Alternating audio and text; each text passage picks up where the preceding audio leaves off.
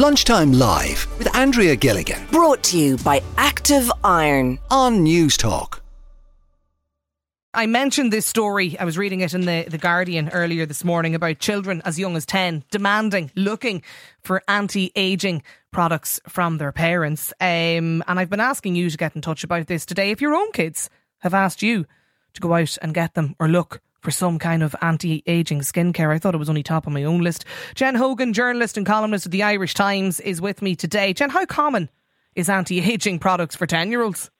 I've discovered a bit more common than I realised. I actually went out to parents this morning and asked them about this because I thought, I don't know, really, is that something that's catching on? And while I was aware that, maybe teenagers in particular are taking care of their skin in a very different way to I would have when I was a teenager, where you were just kind of cleaning your face and you were grand your way away for the day. There were parents coming back to me saying, yes, they do have 10, 12-year-olds, early teens, but as young as kind of pre-teens, looking for the expensive serums and skin creams that are more expensive than they as parents would use themselves. And they're using this, getting into that whole treating their skin a certain way and being really drawn into the kind of anti-aging cream market, really, it actually managing to reach them, which is quite terrifying. Absolutely. When you think, like at 10 years of age, anti-aging, I wouldn't even have known what it was.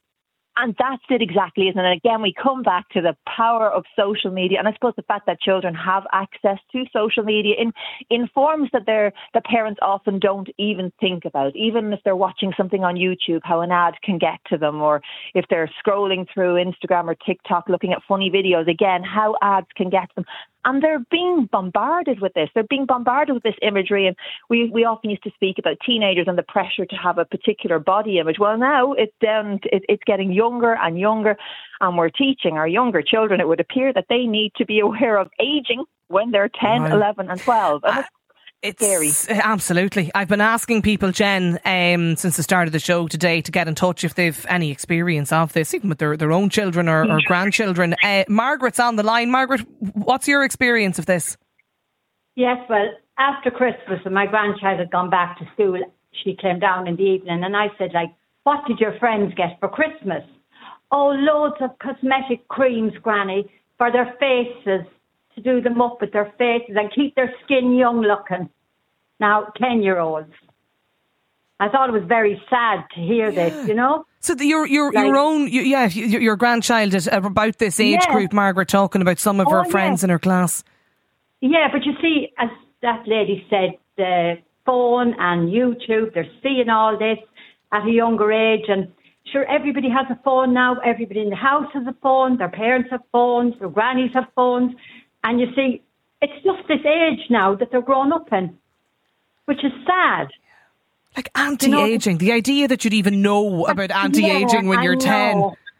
I know, this is the sad part, but I believe now children of 10 now are acting like children of 14. And their bodies are even beginning to develop more younger. My daughter was telling me that she had her child some checkup or something, and that the doctor explained all this to her. And when your granddaughter talked about, some of her friends in her class getting cosmetic, and I could understand maybe, nail varnish and makeup and stuff like that, but this is actually into like a skincare regime and cosmetic products. She started saying about hydraulic acid. Granny, do you know about that? Are you serious, Margaret? Yeah. I said, I don't know a thing about it, and I said, I don't want to know about it. Yeah. I just felt sad. It is, it is sad, Jen. Yeah, is this what it's coming to now at 10 years of age?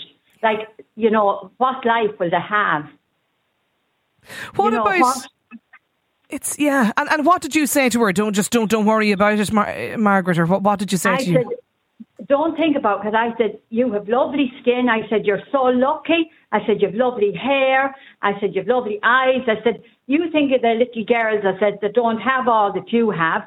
And I said, I bet they're not thinking about them types of things, creams and everything else, because their mammies probably wouldn't be able to afford it for them. And I said, you don't need that. When you get a bit older, I said, yes, a nice little bit of makeup is nice.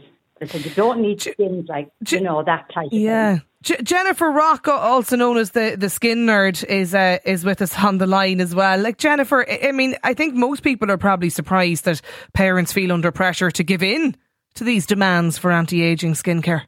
Yeah, absolutely, Andrea. I think the reality is that there's controversy due to the demand and the fact that they're looking for anti-aging specifically. I think that's where you'd be reluctant to encourage it. Of course, I think where I are slightly different to the two previous callers is that I personally myself suffered my skin as a teen, so I absolutely got into skincare, and I'm a big believer in, for example, on the Skin Nerd we do teen consultations, but it's to teach them to cleanse, to hydrate, and to SPF at its max. Where the issue is that some brands are, I suppose, unfortunately coming under a little bit more wrath because they're colourful. They're definitely attracting that tween teen type age, but through no fault of their own, that's just their brand and their packaging. It's when they start using retinols, acids, peptides that really are not necessarily and can cause at times detrimental health for the skin. That's where the issue comes in. And of course the cost side of it. And then for me, I suppose as a parent of a 20-year-old, really hearing the psychological focus they have on their appearance, the societal expectation to look a certain way, that's the scary part.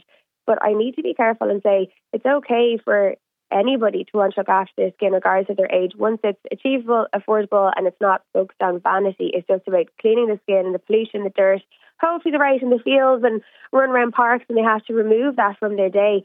And then SPF, you get towards their summer months. So cleansing and SPFing is okay. I think it's that extra element and layer in between that is becoming a little bit more, as Margaret was saying and Jen was saying, that's the terrifying part.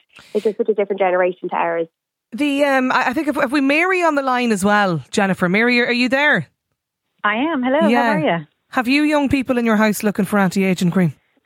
Well, I do, but actually I have a YouTube channel myself called Skin Obsessed Mary, which is all about skin health. And I got really into that as I got older. Now, my viewers are 25 to 65, but at 52, a big chunk of my audience is in that space. Now, I do use a lot of actives in my skincare because at my age, I'm dealing with a lot of loss of skin components like collagen and elastin and hyaluronic acid. But when kids are young, they have that in abundance. I mean, 10-year-olds have the best skin ever.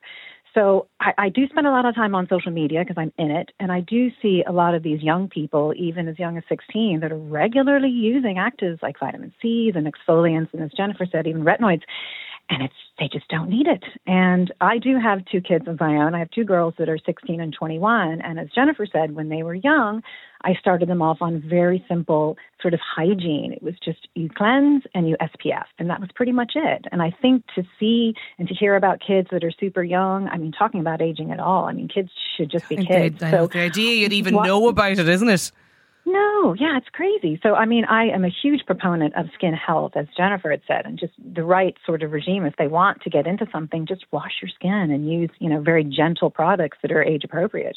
And then as they get older and if they have acne, then you can, add additional things like salicylic acid and those kind of things into it. But I mean, if my 10-year-old came to me looking for anti-aging stuff, I'd say go out and play. I know. It's funny, I was looking at some of the videos even about this and some of the kind of promoters nearly of it on social media today on TikTok. And like what they're actually promoting, Mary, it's expensive. Like it's 60, it's €70, 80 quid a tub. Like it's what an adult would buy. It's absolutely right. And I guess it is social media, and I'm on it myself, but I think that you have these young children or they're watching just teenagers, and the teenagers shouldn't even be using it. And it just gets them kind of sucked in and they think it's something they need to be doing. I think it's scary. Michelle Flynn is the founder of Creebeg Psychotherapy. Michelle, how concerning is this just from that sort of, from a kind of the psychological perspective? Yeah, hi, Andrea. Yeah, I mean, I think, looking at it kind of through the mental health lens, I mean, we know at the moment there is a mental health crisis among young people. There has been a huge increase in the number of young people accessing mental health services, certainly in the last kind of 5-10 years. And I think just, going back, I think to what it was Jennifer was saying there, I think, I think it's okay for young people to learn that their bodies are precious and that, they need to look after their skin, put their SPFs on. But I think it's about the motivation behind it, that's a kind of an experience of feeling good internally as opposed to looking kind of for that external validation or doing it as a way to kind of to fit in or to, do what their friends are doing, keep up with the Joneses, that kind of thing. And I think where it becomes really, really problematic is when, I think we mentioned the social media. I think young people are exposed to social media all the time now, phones, laptops, watches.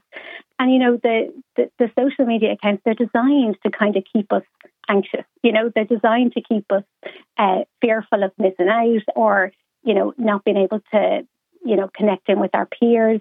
They're designed to do that.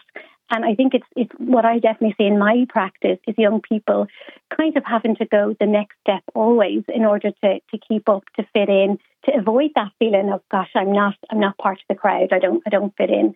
And it's having a serious impact on mental health.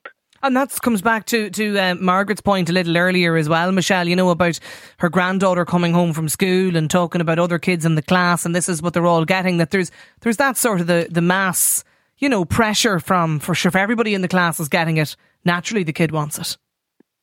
Absolutely. And, like adolescence at the time of, really intense brain remodeling, it's not that different to, the toddler stage as such, in that we're kind of, the adolescents are mainly working from their survival brain, and that's driven by emotions, it's driven by instinct. So, of course, that feeling of, nobody likes to feel like we're not part of the gang or we're missing out or we don't fit in. Even adults experience that. But for a young person, for an adolescent, when they're kind of caught between that tug of war between, their own family and then moving out into independence and friendship groups.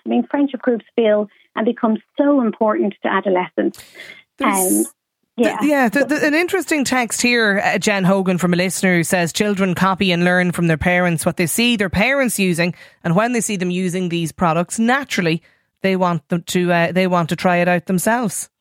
And that was the case, Andrea. Maybe if I think back to when I was growing up and my mum wore high heels and I wanted to wear high heels and I got a little Santa brought dress-up makeup sets, and you copied your parents. But at that stage, the only exposure you had was to the female in your life, the females in your life, and you were maybe modelling yourself on them. Now there are people all around them for makeup and things. That was typically who you were copying. But now children are being bombarded everywhere. So it's not just what their parents do. The funny thing was a lot of the parents were saying that their children had more expensive skincare regimes than they did. So it wasn't necessarily coming from their parents, but it's because it's coming at them in every direction. And there is a degree of fad about this, of course, because we've seen this with certain energy drinks or certain non-caffeine sports drinks. We've seen them too, and we've seen it with particular brands of clothing. We see it all the time that we have different things happening. But the difficulty, I suppose, is where this leads to. So as well as the fact that it's hugely expensive, they're putting things on their skin that's possibly not good for their skin. It's that huge focus on image. And does it lead to more intrusive things or feeling you need more as you get older? It's trying to get that balance right. And you can do your best and set the best example that you want to do. And of course, if you're the mum of a child, you're that little bit older, maybe you do need a different you definitely need a different skincare regime to a 10-year-old. So that is there, but it tends, I think, to be more the outside influences and the external influences. I know I actively had to work with my own daughter. I have sons as well, and they're very much aware of skincare too, which is that kind of change maybe in gender as well. But I remember Chloe being actively aware of the need to make sure that she didn't become all consumed with what was coming her direction with social media. It's really hard. A lot of the parents or messages, I should say today, listeners saying it's up to the parents. They can very easily say no to all of this. Adrian, however, makes the point that a skincare regime when you're young is actually a great thing. Why not instill it? It's great for mindfulness. It's not anti-aging. It's body care. You see, nobody's saying, Jennifer Rock, that they shouldn't be aware of skin hygiene, but it's actually when you're using anti-aging products, that's when it's counterproductive. Exactly. That's my entire message. I think, Andrea, I agree with Adrian completely. I think when you're talking about bum creams and anti-aging and, as we mentioned earlier, about that kind of external validation, that is the underlying piece. That's a larger conversation. But if it is that they're intrigued in skin, they want to cleanse their skin, they want to put maybe a hydrating serum on it and an SPF, don't forget, they're out and about, they're socialising, they're in the world. They have to remove that oil, debris, pollution. That's okay. That's not harmful. But it's the underlying question as to why they ask about anti-aging. I think that's the reluctance.